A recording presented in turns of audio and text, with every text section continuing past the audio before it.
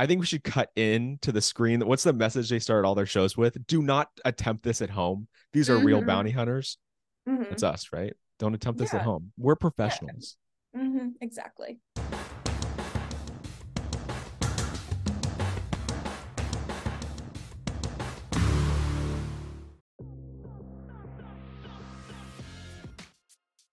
What's up, We're everybody? Welcome back to the Rumor Mill. I'm Spencer. and I'm Abby. It's been a while since I've had you on with me to do one of our celebrity interviews. I know. I feel like I've missed, my special backgrounds. You look like Yeah. one of the crew. Oh my God. Yeah, I know. You look like a Chapman. Just Oh you my God. sitting back there. I swear. We have a very special guest today. Someone who is very near and dear to us and our childhood and the beginning of our reality TV obsession. She was part of like one of the first really successful reality I shows. think that's perfect to say the beginning of our reality TV show obsession Yeah, right. was Dog the this Bounty Hunter. was Dog the Bounty Hunter. Everybody, please welcome to the podcast, all the way from Hawaii, baby Lyssa Chapman. Hi. It's baby Lyssa. Do you know how long that we've watched you on TV? How long? Since you were born, because Yeah. I'm so old. I Oh was God, 4 years old. not that long. 4. No, I was oh my 4. goodness. I was a little older. I was probably like 11 or 12. We're both 21 now. So Uh-huh. what is that, like 60, 18 years? 17 So years? you guys are the same age as my daughter. My daughter is 21. My Abby. I have a daughter named Abby. She's with the IE though. She just turned 21 on June 11th, and I took her to Vegas with her boyfriend to celebrate. Spencer and I went to Vegas a couple of years back. It was the funnest experience ever. Oh my goodness, that's so sweet. We love Vegas. We went to Vegas a long time ago. It's a good, but see, we haven't been since we've turned 21, so we couldn't drink or gamble. Yeah. So I don't drink, but Abby had a couple drinks. Like I got her one of those big frozen things, and it was so funny. We were standing in front of the Statue of Liberty, and I'm like, Abby, turn around, let me get your picture. And she turns around and she goes, where the hell did that come from? And I'm like, we were going to it. That's why we came to this spot. It's been there. It's huge. And I was like, give me that thing. And I gave it to her boyfriend. I was like, take this away. No, exactly. You got, yeah. Mm-hmm. Well, thank you for being here with us. Yes, of course. It's a good time in Vegas. I would go to Vegas back in a heartbeat, but there's nowhere else I'd rather be right now than here, because this month is the 19th anniversary of the premiere of Dog the Bounty Hunter. It was all the way back in 2004. That's crazy. It's when we first met your family. It'll be 20 years next year. It's 19 years this month. So think back of like the last 20 years of, you were a bounty hunter, now you're running your own business, and how your life has changed. How would you say your life has changed in the last 2 decades since we met you? I mean, so enormously. When I did the show, I think the first time I was on, I was 17 or 18. I had just turned 18. And then we wrapped the show around the time I was in my mid-20s. So I think that's something that's really funny. People are always like, you look so different. You've had all this plastic surgery and you've done all this stuff. And I'm like, no, dude, I was 18. Like, I have grown up since then. You were you were young. You were a child. You were our age. I was young. I was very young, but I was kind of raised in that lifestyle. Like my dad was always famous in his head, but yeah, it's incredible to see how much change has happened. And then just like an enormous amount of change since Beth has passed. Like, honestly, that's like the biggest amount of change. Honestly, it was like before Beth, like AD, you know what I mean? Like, it's like a huge mark in history and time. Yeah. Was that what do they do? BC and AD? Yeah. And BB before and that, AB. BB, AB, yeah, exactly. So I count time. No, yeah. Spencer, when we both found out, you were on vacation.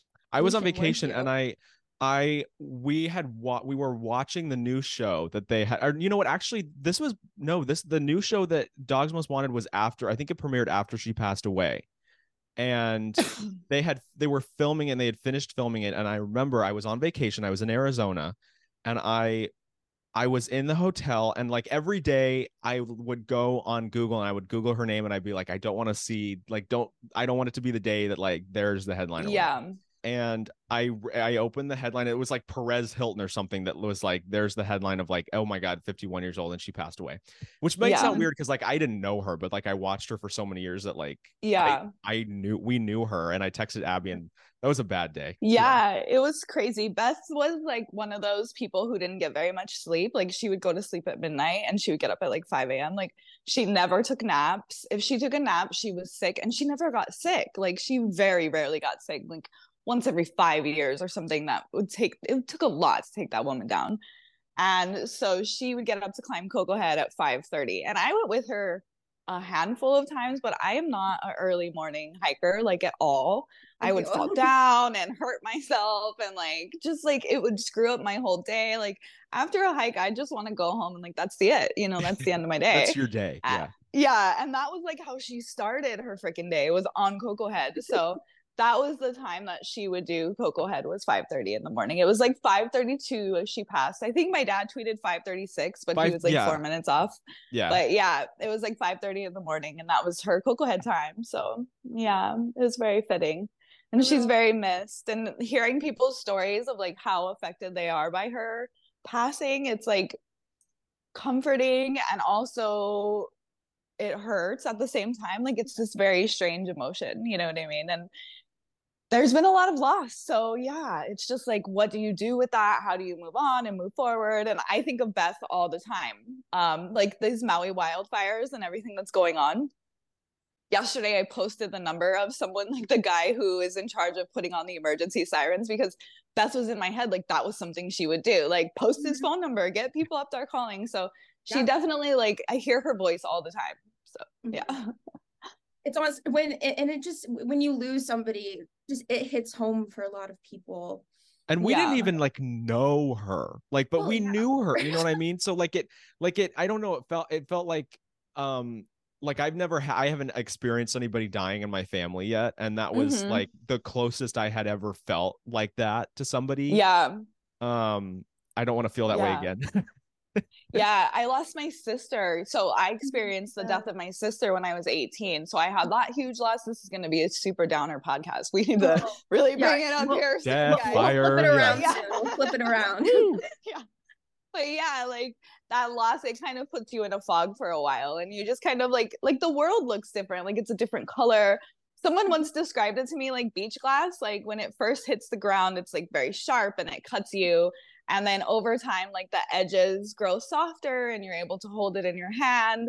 But when you look through it, the world always looks different. And isn't that poetic? Like so beautiful. But that's really what like losing someone close to you is. And since then, like when Beth passed away 2 years later, my best friend Sandy, who was actually at the house when Beth went to the hospital, coincidentally, she was in her 50s, but she was my best friend. And she passed away from ovarian cancer. So like I've had kind of a lot, which just makes you appreciate more, actually. Like you can go one way or the other. Like you can go into grief and alcoholism, and you can do, you know, like numb yourself to all this pain and think that you deserve it. Or you can like really realize that we're here for a short amount of time.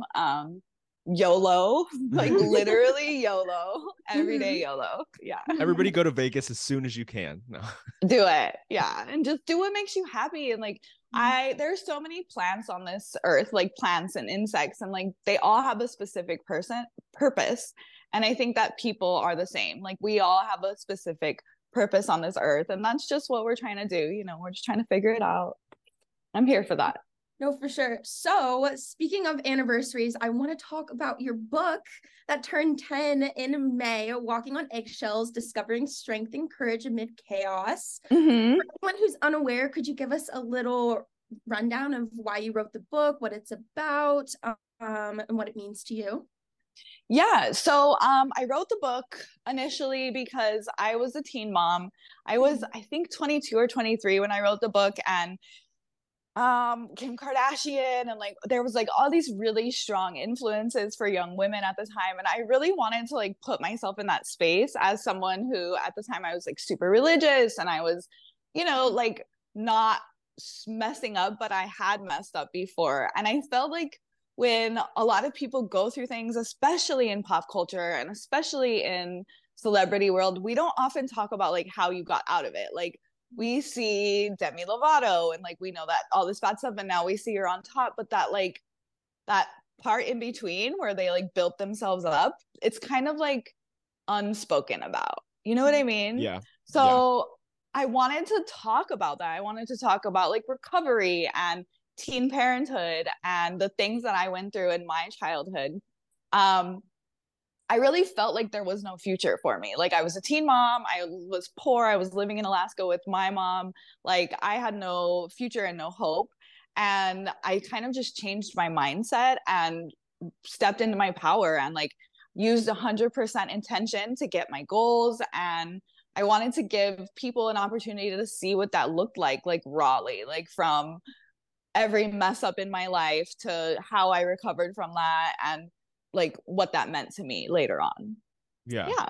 That's so cool because you were so right about like Hollywood being like the land of results. Like everybody always got from like you see everybody on the talk shows talking about, oh, this terrible experience they had, but here I am now. So it's like to have a Yeah. book about like the process instead of like, I'm a teen mom and here's how I am now. It's like, but that's where I came from. I think that's a really cool angle because the people that you mentioned, we know what they went through, but we don't really some people are like, you think about like Britney Spears or like you mentioned Demi Totally. Lovato that are like going through it and we don't really know what they're going through. And someday they're just going to come out and we're going to see the result and maybe not Yeah. ever know what they went through. So I think that's a Yeah, cool and message. we idolized them and we followed them off a cliff, and then we didn't have PR teams and rehabs and all these things to fix us. And so we're like still at the bottom of the cliff and they're like, we're better guys. And we're like, wait, what? Like Yeah. we were just drinking and partying. Like, Kesha, what's up? Like, what do Yeah. you mean? You know? Well, because like we've seen on TV, on reality TV, and we see this. I don't want to say like persona, but what you have that's on screen, and then to see what's going on behind the scenes, and to see that you are struggling with the same stuff that all of us struggle with is extremely refreshing to see. Yeah. And for some people, I think it kind of takes away the mystery. Like, I think some people are afraid to like be raw because you are a celebrity and we have to hold back this sort of like mysterious and like also like there's algorithms and all these things. Like I posted something once that said break the algorithm, and I posted like my house dirty, and I got like shadow banned on Instagram. What? I Really? swear, because like influencers, like it's just not what people want to see. Like they want Yeah. to see your perfect house, and and I'm like not about that. Like I don't live in abundance. I'm not like buying Louis Vuittons and like all that kind of shit. Like it's just like a dead cow with a stamp on it. Like calm down, you know? But I get that some people want to live in that lifestyle and like do you know what I mean? Absolutely no judgment.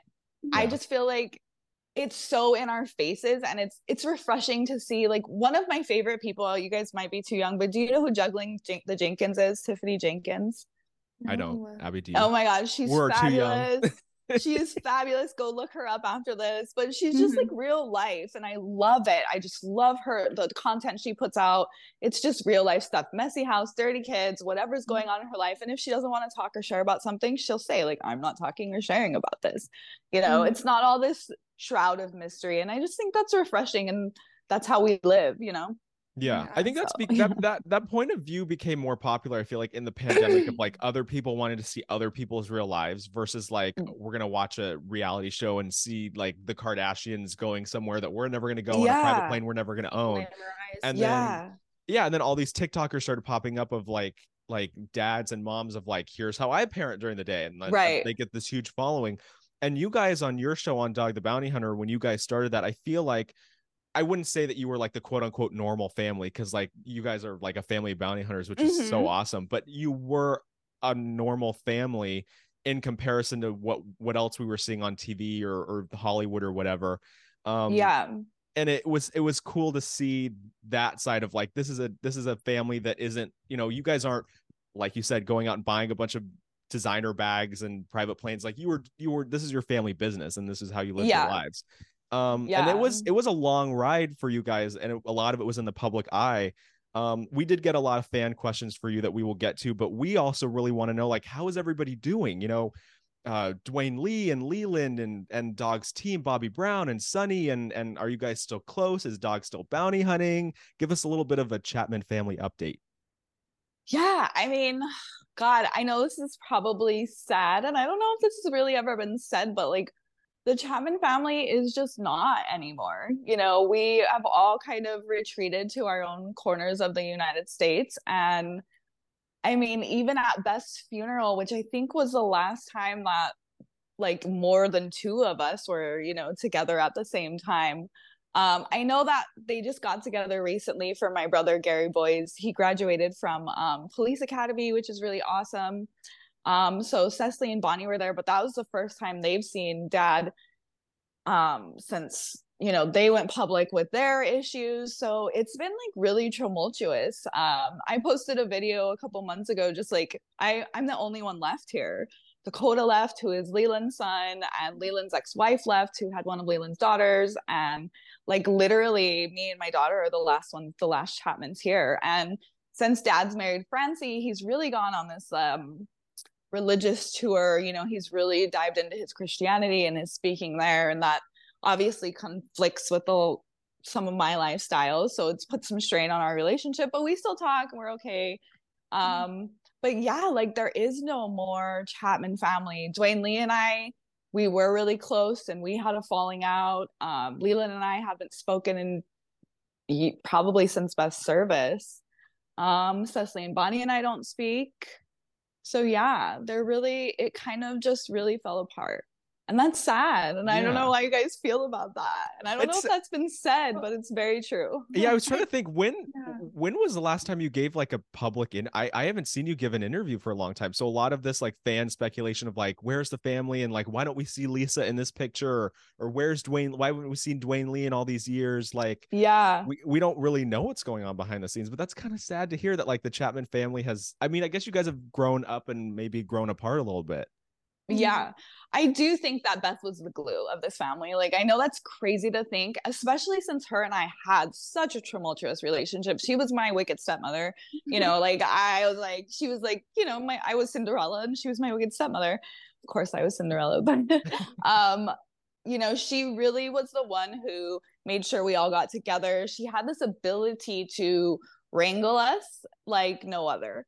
And I don't think we really listen to anyone, especially my dad. Like, no one really takes him very seriously. We're like, okay. But he hasn't really attempted to bring us all together because there is so much strain on so many relationships. And I think he has dealt with grief the way that my dad deals with a lot of things. You know, people who are raised in my dad's generation, they're not like emotionally literate, I would say. Like, I would say they're like emotional kindergartners, and they only have certain ways of dealing with things. And a lot of ways that my dad deals with things is he just kind of puts them off. You know, he just moves on and he tries to wake up every day and be happy, which I think is not the worst way to live, you know, but it unfortunately kind of leaves some people in your path who have unresolved issues, you know, and we're kind of left to deal with that on our own. And so, yeah, since Beth's passing, it's been really hard. Like, I drank a lot after Beth's passing. I know Cecily did too, because we were drinking together, you know, and then that relationship went down and everything just kind of fell apart. But yeah, it's okay. I still hold hope for the future. I love all my siblings really dearly. And I think if there was like a real emergency where we needed to come together, we would, but we're not a part of each other's day-to-day lives. I know that like, I know I've seen like Jamie and Cecily. Jamie is Leland's wife. They hang out sometimes. I've seen that online. But as far as me, I'm just here in the middle of the Pacific, to be specific, hanging out. Oh my gosh, that's you're just like, you're the last Chapman. You're the last one standing in Hawaii. You're like the last holding one on. standing. Yeah, holding on for dear life. Leland owns property on Big Island. I should mention that. He does, and he comes back and forth from time to time. But he doesn't live here. I love Oahu, and my family has been to Maui quite a bit of times, and it's sad to hear what's going on. Which, gosh, downer podcast, death, fire, family rip. No, I don't want to like make it so negative, but yeah, sorry. No, but we spoke about this privately, but you know, the fires on Maui and how it devastated Lahaina, and I mean, their lives are lost and the death count's going up, and the displacement and all of that. You know, we know that you've been affected personally and that you've known people that have been involved. What's going on with the whole situation? Are there any updates with the guy that you had posted the phone number of? I saw that he resigned because he didn't sound the alarms. As he should. as he Yeah, he should. should. Yeah, and we're really hoping that some heads will roll higher now. I think that a lot of people on Oahu, there's kind of a disconnect. Someone posted a video recently and she was like, if you're not here, you don't understand what's going on. So just stop speculating. There's something in Hawaii called a kahea, which is like a call for all. Basically, the kahea has not gone out yet. There have been small individual calls like we need 60 generators or we need, and I've had kaheas from my friend. I had donated a couple items to a girl yesterday. School just started here, college. So she's coming from Maui. She lost everything in her home fire in Lahaina. And like first day of school, like nothing. You know what I mean? Like all of the stuff. And she has to leave her home, Yeah. that doesn't exist Yeah. anymore and just come here. And she's almost lucky that she has somewhere to go. So, but yeah, there hasn't been like the big major call. There's obviously so much sensitivity because not everyone's family members have been found yet. The area hasn't been fully searched. We haven't got to mourn. We haven't got to even find our people yet. So I think it's good that there's all of these things going on, but I'm trying to step really lightly because we're not there yet, as far as like telling politicians to step down and organizing protests and all of that. I think we have to find all of our people first and bury them and take care of our families and then turn around and attack these politicians. Not attack, but you know what I mean?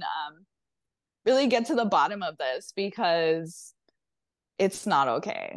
It's really not okay. It makes my blood boil. Like I get so angry when I think about the emergency sirens not going off. There was a Kapuna retirement center. Kapuna is elderly in Hawaii. A center where they all live. Like it's like a low income center, and some of them were found in their beds. Alarms could What? have sound. Yeah. And school was out that day because the power was out. So there were a lot of children home. And it's just devastating. Like it's devastating. So we're trying to stay strong. The good thing about Hawaii is like this is a community of people who have come together so amazingly. When FEMA blocked the roads, they went around to the ocean and they were bringing stuff in, getting stuff directly into hands. There are Google Doc spreadsheets that have people's Venmos and GoFundMe so that the money can go directly to families. Just pick a family, adopt a family. That's what a lot of people are saying right now, if you can. And when that call comes out for rebuilding and for time to start rolling heads, we'll all be there. There's a lot of people on Oahu who have a lot of frustration and we're just waiting for the call. Yeah. Yeah. Yeah. And I don't know if this is true, but I had heard that because of the power was out and like there were power lines down on the road, that like when people were trying to leave in their cars, like a lot of the cars were stopped and they were like turned around and they Yeah. weren't letting people leave because of the power lines. Which like how do Yeah. you just turn them around? Like Yeah. I mean, I've heard that, and I've also heard that certain people were turned the correct way by so I've heard conflicting stories. I've heard stories, not conflicting, but I think it just depends on your personal experience. Because the other day I heard a story of a woman who was going out one way and a police officer or a fire, personnel turned her around and sent her the correct way. And then I've heard stories where they were turning people back into Lahaina and people were coming out and screaming, no, no, turn around. So I think the most important thing here is that there was no direction. There was no emergency personnel great enough to really, and the fire just took over so quick. We just weren't prepared. There just wasn't enough preparedness. yeah. No, I mean like there was Yeah. no emergency text. There's nothing. Yeah. So when there's a missile warning that isn't real, and what's so funny is when we had that missile warning, I remember thinking, where are the sirens? Like, and I went to a Walgreens and everyone was like, don't worry, the sirens didn't go off. If it was real, the sirens wouldn't have went off. Like we depend on these sirens, and it's just like so frustrating. If he would have come out and said like, yes, it's a mistake, we didn't do this, Hawaii would have looked very differently upon these people. Like we understand mistakes. Like you gave us a missile warning. We all thought we were dying for 15 minutes. Like, trust me, it's okay to say you made a mistake, Yeah. So it's frustrating. I guess how do you even go back in and they have to rebuild and how do you go back in and rebuild and people are like sneaky developers are trying to come in and buy up the land for cheap. Yeah. And like it's even the aftermath is Yeah. devastating. But Yeah. let's turn to something a little more Brighten it up. positive. Yeah, Abby, you want to take it in a little bit of a more positive direction? Yes, of course. So you became the youngest licensed bail bondsman in Hawaii at the age of 18. Do you ever miss doing it? I miss the people. Honestly, like those are my people. And like I've been thrown into like this high class world and this high class society, and like I miss my people. Like I'm like ghetto and like a little bit trailer, super white. Like I miss my people, you know. I do. I just miss there's this camaraderie that you don't really get in like high society. You know what I mean? Like it's very judgmental and it's very different. Um, I miss just like being able to have my guard down around people and just talk however I wanted with my clients. Like I ran a red light therapy studio in Hawaii Kai, which is a super fancy neighborhood, and like, you know, had to be prim and proper every day, versus in the bail office I can swear and spit and, you know, talk about your mama and like yeah. So I miss like that part of the work. I don't miss getting up at midnight and bailing someone out just for them to not go to court 2 weeks later after they would have sold me their freaking children on the night they want to get out of jail, you know, and I get out of bed. But then when I need you to come fill out paperwork, you're nowhere to be found. Yeah. You know, so that pisses me off. There are certain things about it that I liked. I never liked bounty hunting. I hated it. I am not an adrenaline junkie. I like my very calm. I will never jump out of a plane or do anything nuts like that. And it was very, very, like it gave me an anxiety issue. You know, your heart is pounding so hard right before you hit a house, right before these things happen. You know, there are guns and drugs and like it's just pure adrenaline. It's scary. And I think it's freaking scary. And my brothers loved it. They love every second of it. They still do it. You know what I mean? Like they're like about that life. And I just never was. There's an episode where I'm like, I don't want to do this, you know? And my dad's like, do you want to eat? And I'm like, Dad, we just had lunch. What are you talking about? It's like, this is like, the family business. He's like, in the future, do you want to eat? I'm like, of course I want to eat, Dad. Yeah. I think that makes sense. Like in my head, I'm an adrenaline junkie, but then like I like get into any sort of confrontation and I'm like, don't say that to me. Like I start saying yeah, and exactly. Abby, like our friendship, like we have been friends for a very long time. We know each other's anxieties. Abby would fall apart. Yeah, doing something like that. And you guys, I don't know if you know this, but I'm 5'1". Like I'm actually like almost 5'1", and I'm 100 pounds. I am a tiny. That's the first thing people say to me when they meet me. They're like, "You're a tiny human." I'm like, "Yes, I am." I'm like borderline small person. So yeah, like it's also I'm not even. Yeah, how am I even gonna pretend like I'm gonna beat you up? You know, I'm like, get down. Yeah. No, I mean that can be frustrating too. Yeah. Well, just scary. Like, and I guess that makes sense of, you know, after Dog the Bounty Hunter ended in 2012, there were more different shows on different networks, you know, Dog and Beth on the Hunt, there was Dogs Most Wanted, and there were specials that we saw on different networks for so many years. But we didn't see you in anything after Dog the Bounty Hunter. So was that why you kind of stepped out of the public eye and out of the family business, so to speak, because it just really wasn't your thing? Yeah, definitely. And the relationship, like my parents had this manager and he was a total jerk. And we like had to pay him out of our anyway. He told me at one point, like, what are you gonna do after this? Like, you know, like you need these people. Like, what are you gonna be? Like, he goes, because I was best assistant, and he was like, all you do is crack Pepsis, and you know, how are you gonna put that on an application one day? And I thought, uh-oh, like he's right. Like I need to do something so that when this is over, I can have something. And I decided to write my book. And then that was when I decided to open the salon because I wanted something. And by the time Dog and Beth on the Hunt came, like I was working in that shop 12 hours a day. We were open from 7 a.m. to 7 p.m. I had put in $100,000 into this business, like everything that I owned, gotten loans, and my business partner at the time. So like I was in it. Like there was no go off for 6 weeks in film. And honestly, I'm not even sure if I was asked to be on the show.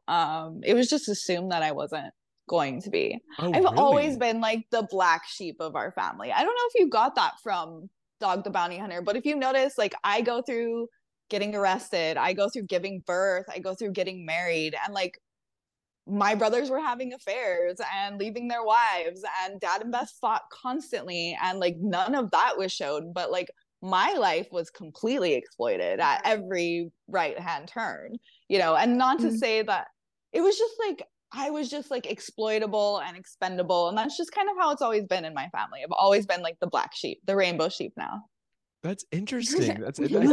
Yeah, that's interesting that you say that, because it was I like recalling just like you did so many episodes. You came in a little bit. I don't think you were in like the first season. I think you came in a little bit after. Second season, yeah. Second season, it. first episode is when I came in. So you were there pretty much from the beginning. But that makes sense looking back at a lot of it was very cut and dry every week. There were cases, and it was Beth and Dog and Leland and Dwayne Lee, and they would go on, and then you'd be there, but then they would also use you on the side for like maybe if the case that week didn't get enough drama. It'd be like, oh well, let's talk about Lyssa's arrest. Lyssa will do it. Yeah. Lyssa will do it. Yeah. Well, I just recently watched the episode with your wedding, and just how they just tried to make it just a big deal, like a fight between your dad and you, with he wants to go on the bounty, and then you have this important milestone in your life that's about to happen at the moment. And they just completely exploited that. So I want to throw that in there because I thought that was insane. It's so funny because the wedding was like just another thing to show up for filming. Like we had our cases, right? So we would do like our cases, and then we would try to like not like make a theme, but like it would be around Thanksgiving, so we would film Thanksgiving, and like we knew we were coming to film. So that was kind of what the wedding was. Like I didn't invite anyone. My husband at the time, he had some friends there, but like I had no one. Like if you look at my bridesmaids, it's like Cecily and then Travis's girlfriend. Like I had no friends. And that was just kind of the way it was through the show. It was like showing up to film things. You know what I mean? Like I worked as Beth's assistant I got the kids up and ready for school, Gary, Bonnie, Travis, Cecily, like all of them. And I would take them to school, and then I would come home and I would be Beth's assistant. We were running 4 businesses. We had a bail bonds business. We had Dog Corp. She had a t-shirt line. We had a t-shirt shop. So we were running a lot of businesses simultaneously. And then at noon, we would start filming. And so then I'd get ready to film, and then I would shoot all night until we caught the guy. Sometimes we don't catch the guy till midnight, 2 a.m. But the kids got to go to school the next morning. Yeah. So Lisa's up and doing it. So I was working my ass off, and I was getting paid like $1,000 for the assistant job a week. And I was getting $1,500 per episode. So I was making, and like in comparison, like my brothers were making like 15, 17 grand per episode. Like they were making what? Yeah. I was making like a very small percentage to everyone else. I didn't get bonuses for having a baby or for getting married, or like the wedding was the thing that you got. And they put that on my taxes. So like everything that happened for the wedding went on my taxes. Like the venue and all of that, they counted that as income for me. So I had these huge tax bills at the end of the year that did not reflect what I actually got. That's insane. That makes my blood boil hearing you. Yeah. So when you had talked about the Bethany, I can't say, is it Franklin, Bethany Frankel? Yeah, but I wanted to ask you about that. This whole lawsuit. Well, she's like, it's allegedly her that like she drafted this legal letter with this army of reality stars behind her to go after NBC and Bravo and E for exploitation and residuals and sexual harassment and violence, and not letting people out of their shows and not being paid properly and all this. And I was so excited to ask you, and I want to ask you, does that resonate with you? It sounds like you had some of those experiences. 100%. And I watch these shows. Okay, so I don't watch Real Housewives. I did a long time ago, but I love the boat show. I call it the boat show down under. Oh, Below Deck? Below deck down under. Yeah. Whatever. I love that show. I also I took the VPR accelerated course, and I watched 10 seasons in a very short amount of time, like back to back to back to back. Like consume that. Yeah. And I've seen a couple of things that really give me concern for sure. 100%. The Raquel situation, Rachel situation, everything. But yeah, like the drinking. Sandoval, the drinking that occurs on these things, and you can tell like these people are clearly inebriated, especially on Down Under. Like sometimes like it's getting wild, you know, and like obviously this is, what other job do you know of that you go to work and get messed up and they film you and that's like encouraged, you know? It's just, it is mind blowing. So I have a little bit of an experience where I was filming once for Dog the Bounty Hunter.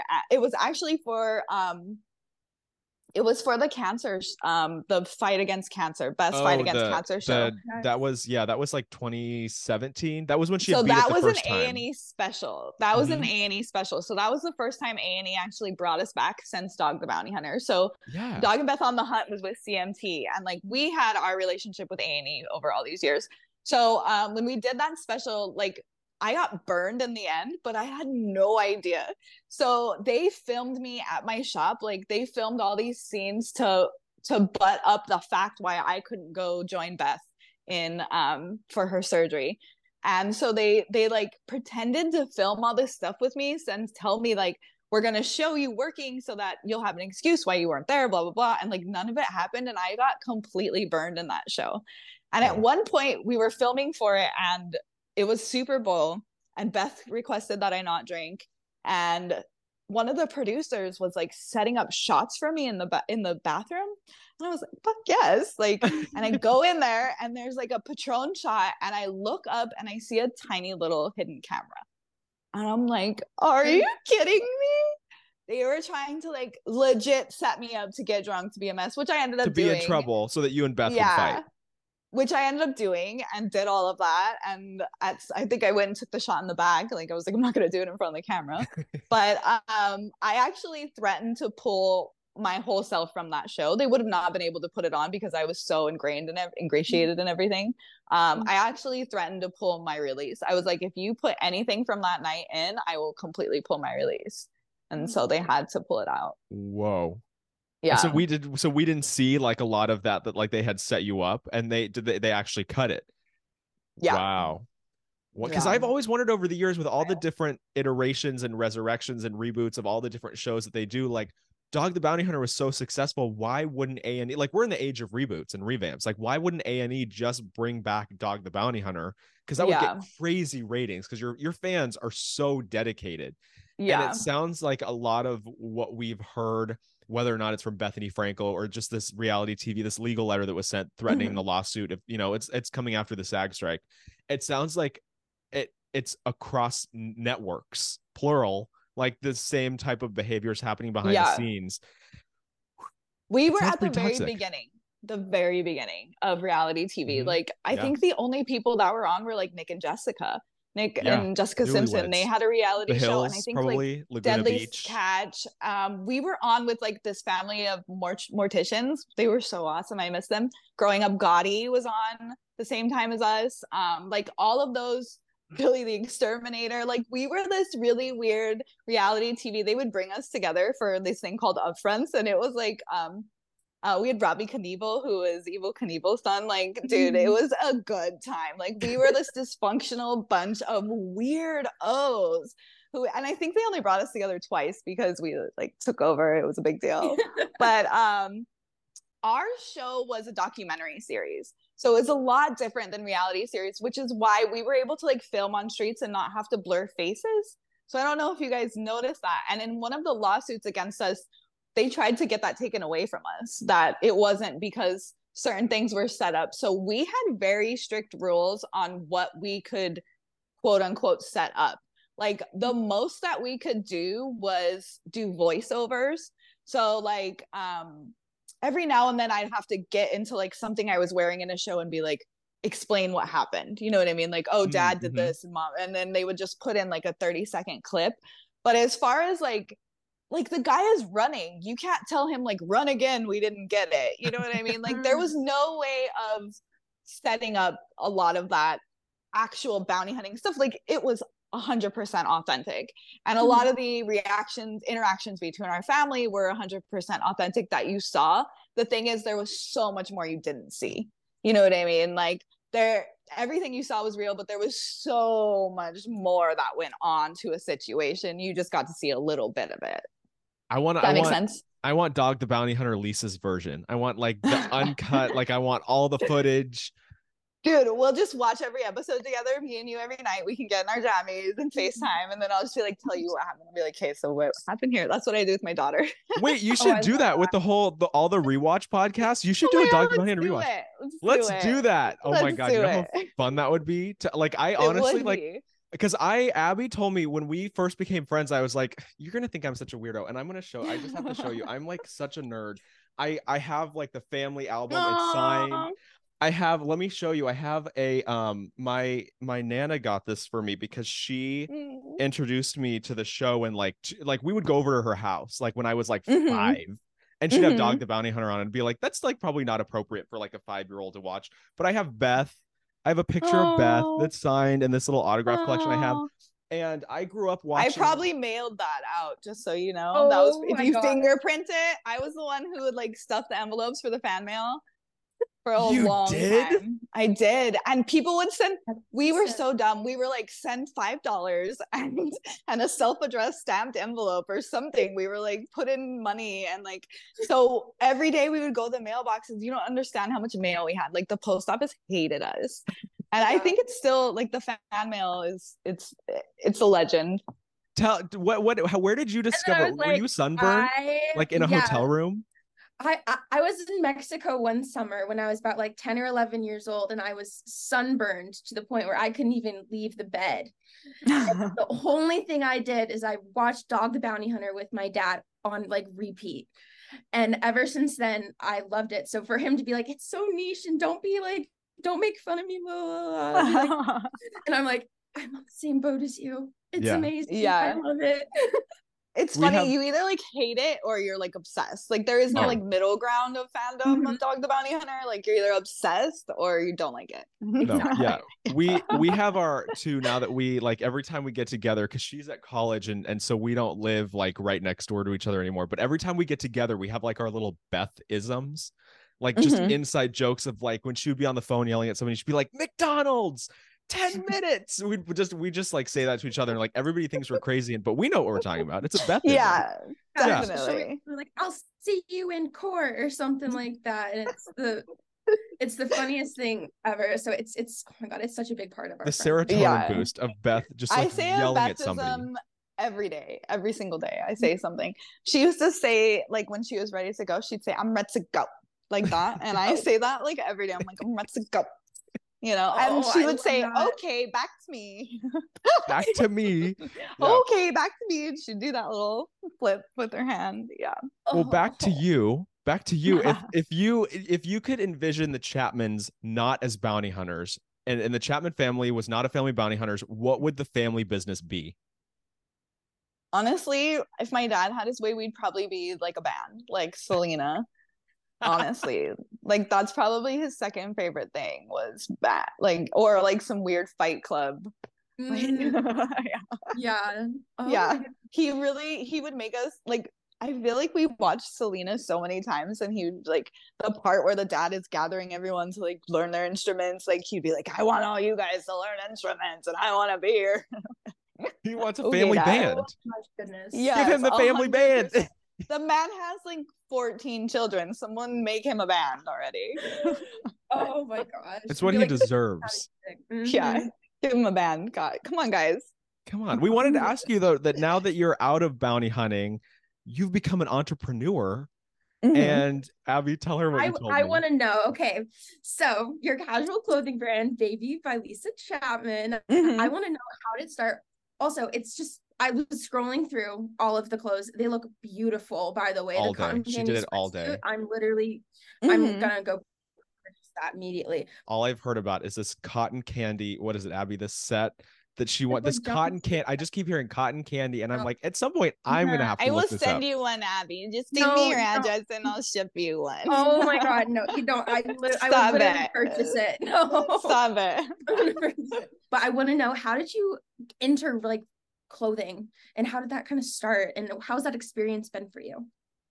It's been really awesome and also really awful at the same time. I started my business in November of 2019, which was just before the pandemic. And I was contacted by someone who is in the industry and is an expert in the industry and really wanted to collaborate with me.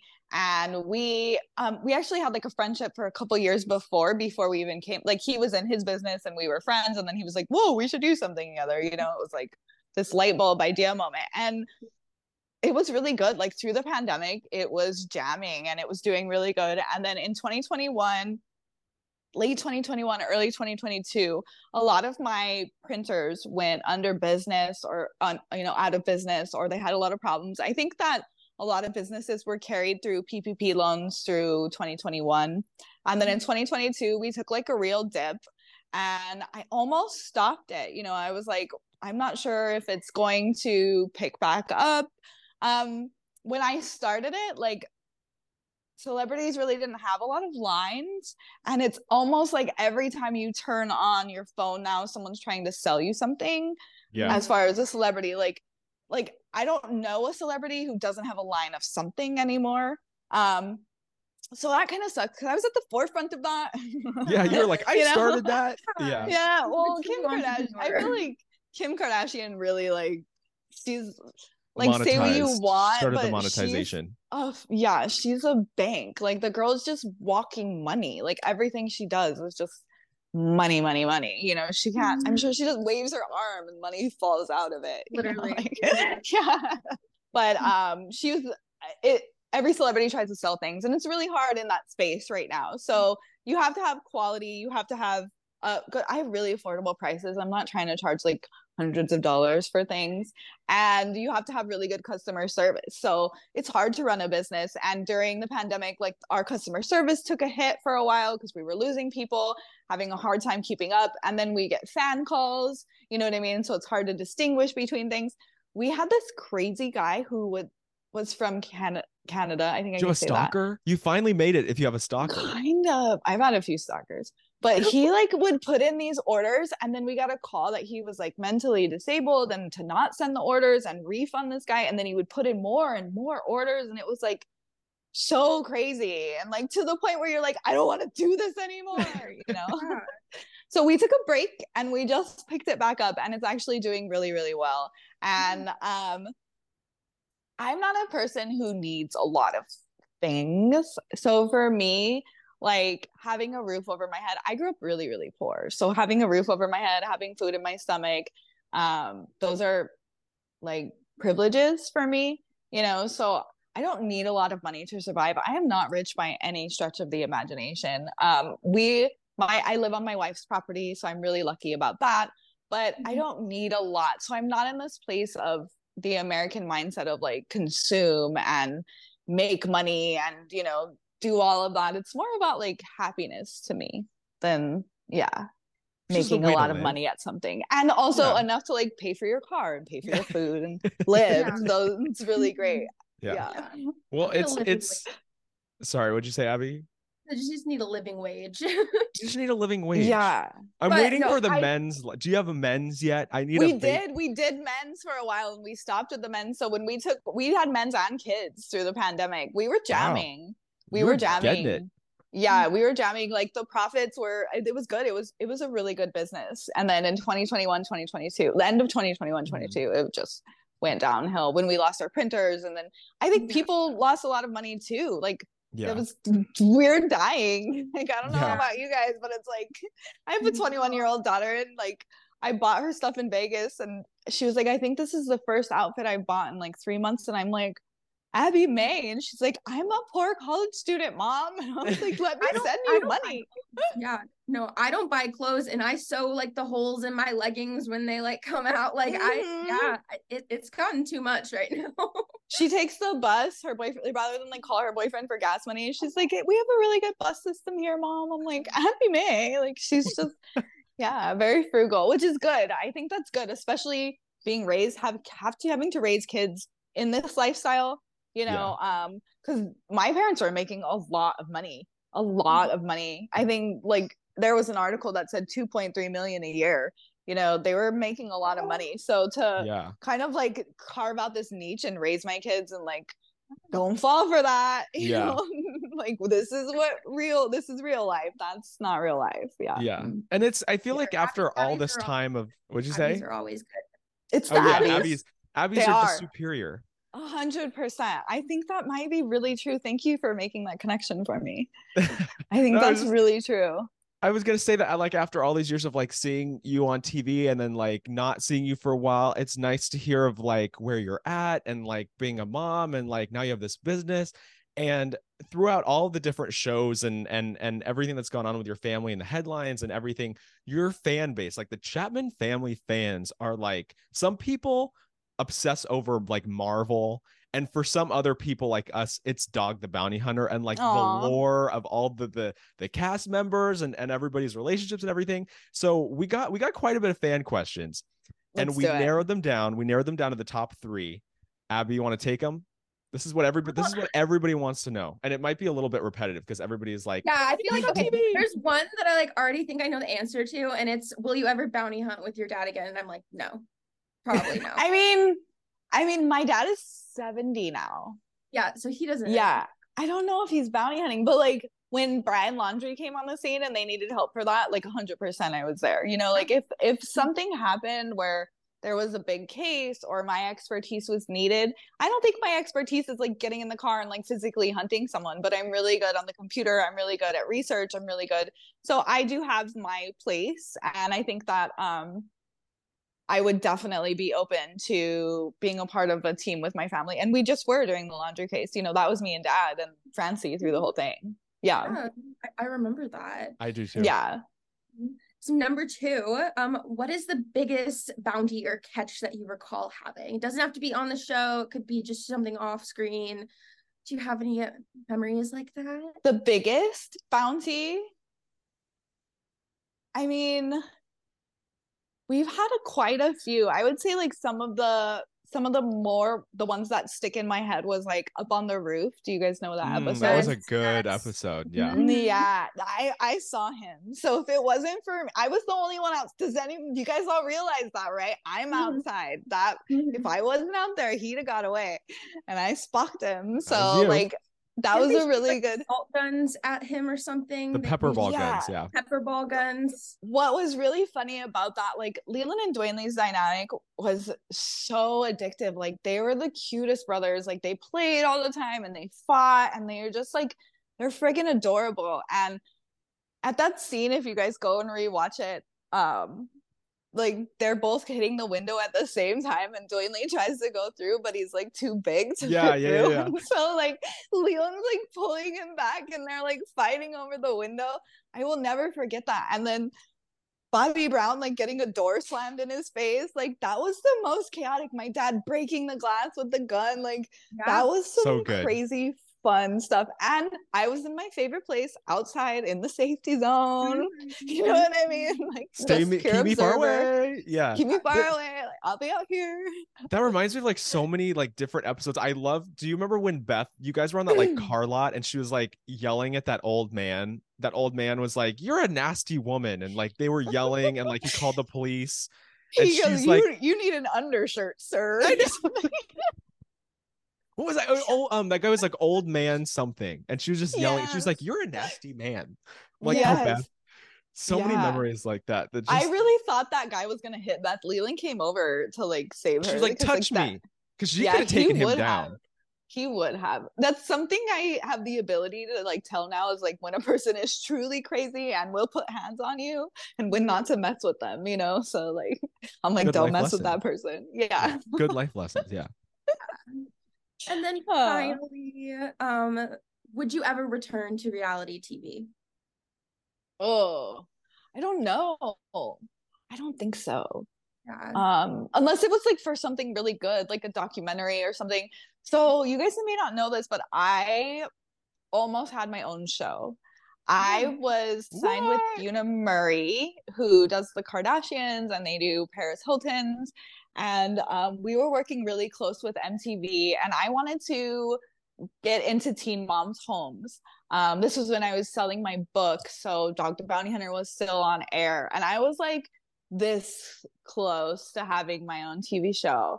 And there were just a couple things that didn't work out. I don't know if it was the right time and place for it, but I'm a lesbian. Like, gays are really hot right now, you know, not like hot, but, you know, popular. And like a where is she now kind of moment. I think that's, yeah. And like, if it was really authentic, but something that we didn't have back then is like this massive online presence and the online hate, like the comments, my goodness. Do you guys remember middle school when you kind of lived with like an audience in your brain that was like, she's doing this and she's doing that, your eyelash is off, or your one tail is off, and everyone can tell your finger. My audience never went away. I still have the audience. It never went away. Yeah, that's like reality TV. It made that with me like all the time, and I think so many people have that going on for them. Like, if I go to a grocery store sometimes and someone will look at me too long, I'm like, do they know who I am? What do they think? Is it the rest? Is it the, like, all I think about is the horrible things I've done. Like, did they see me on the news? Like, did they see, you know, you're kind of like stamped with every bad thing you did, because that's what people remember you for. Like, they just hold on to these little snippets that they have, and you're not really humanized. Like, I'm a whole complex human. Yeah, like, exactly. Yeah, who made a lot of shitty choices and did things, and like, I was in my 20s, and like, let's follow you around with a camera all day and see how perfect your life is. Yeah, you know, you'd be down. very nice. Yeah, you know what I mean? But everyone makes mistakes, and I think that sometimes we all make huge life-changing mistakes. Like, that's something that every person has in common. And unfortunately, if the camera is there filming that, it can stick with you for a really long time. Yeah. So I would love the chance I love connecting with people. I like to go online, and I like to be authentic and talk to people. And I kind of feel like the fans are this entity that has always been by my side.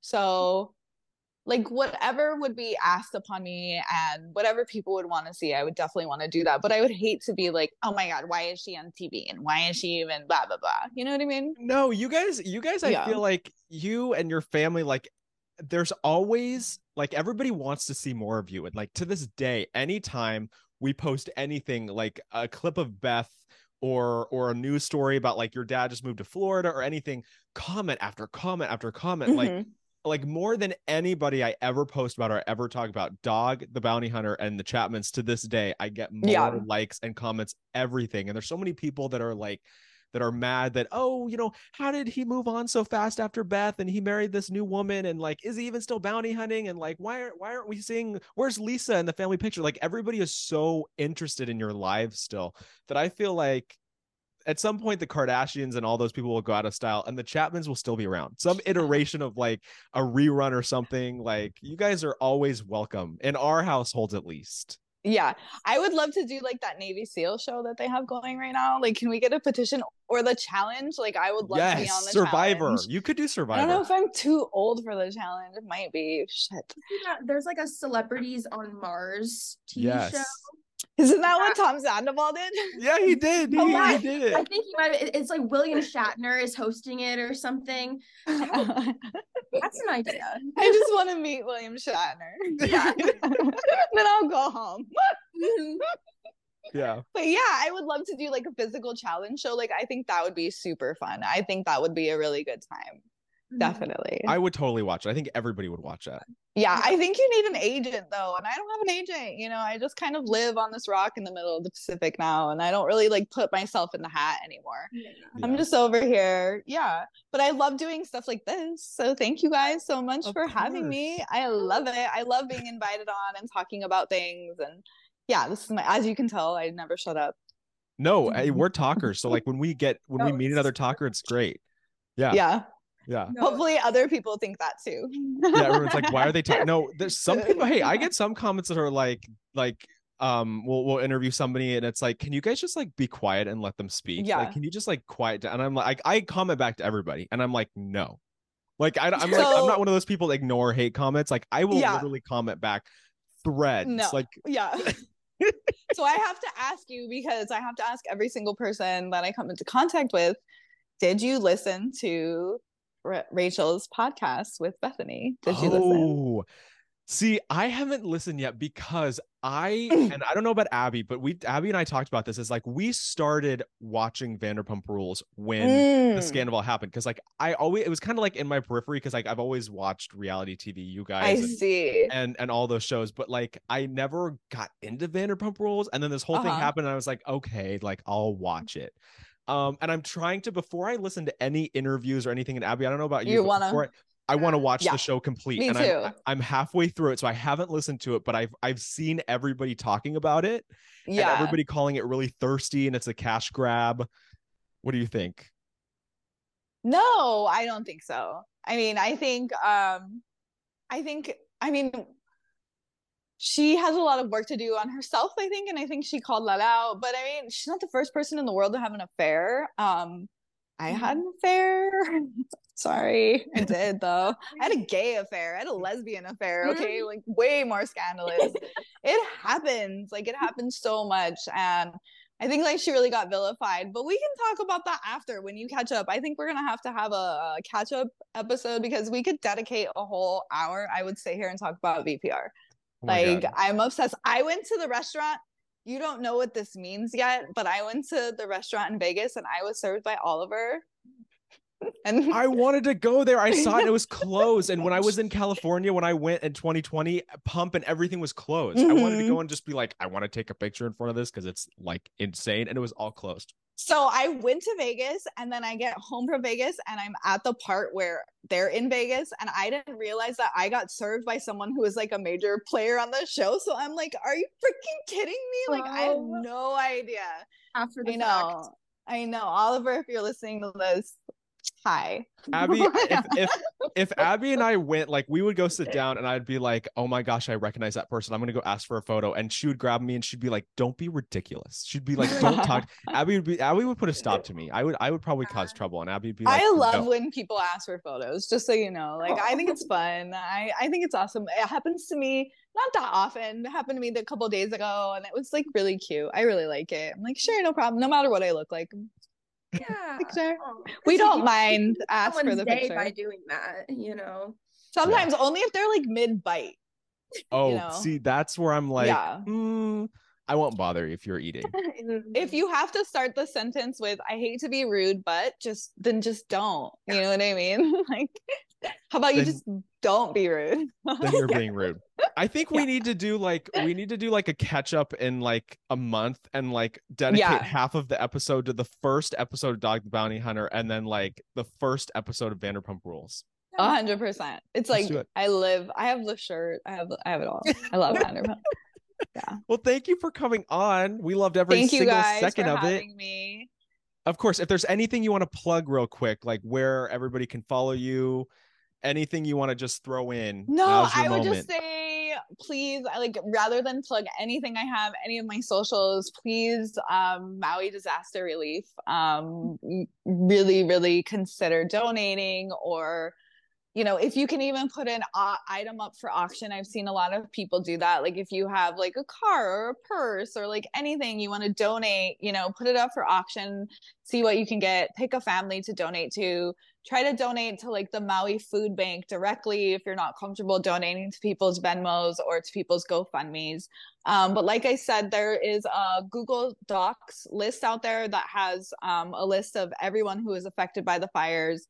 And just keep us all in your thoughts and prayers. I know that there's like a lot of noise going on right now, but the most important thing is that like lives were lost. We haven't healed from finding our brothers and sisters and children and animals. So like, just be kind with your words and just, you know, have our backs when the call comes out. Deal. Thank you. Deal. Well, thank you for stopping by. Now that we're all now that all three of us, you know, the elephant in the room, now that we're all best friends now that we're besties, yeah, I'm sure we'll see you again. So thank you. Thank you guys. Bye. Bye. Thank you all so much for tuning into the Rumor Mill, and thank you, baby Lyssa, for hanging out with us today. It was awesome. That was bucket list. I can't believe that just happened. Baby Lyssa. I mean, I have done a handful of interviews here, but that one might have been my favorite. That one's a favorite. That one's a favorite. Well, thank you guys. Like Abby said, thanks for tuning in. You can follow us on Instagram at The Rumor Mill Pod. You can follow us on Twitter at TRM Updates. You can follow us on TikTok at The Rumor Mill. You can subscribe on Instagram at The Rumor Mill. We're also on Threads at The Rumor Mill. We drop new episodes every Saturday, and you can watch us on YouTube or Spotify, and you can listen wherever you get your podcasts. And we will see you next time. Bye, guys.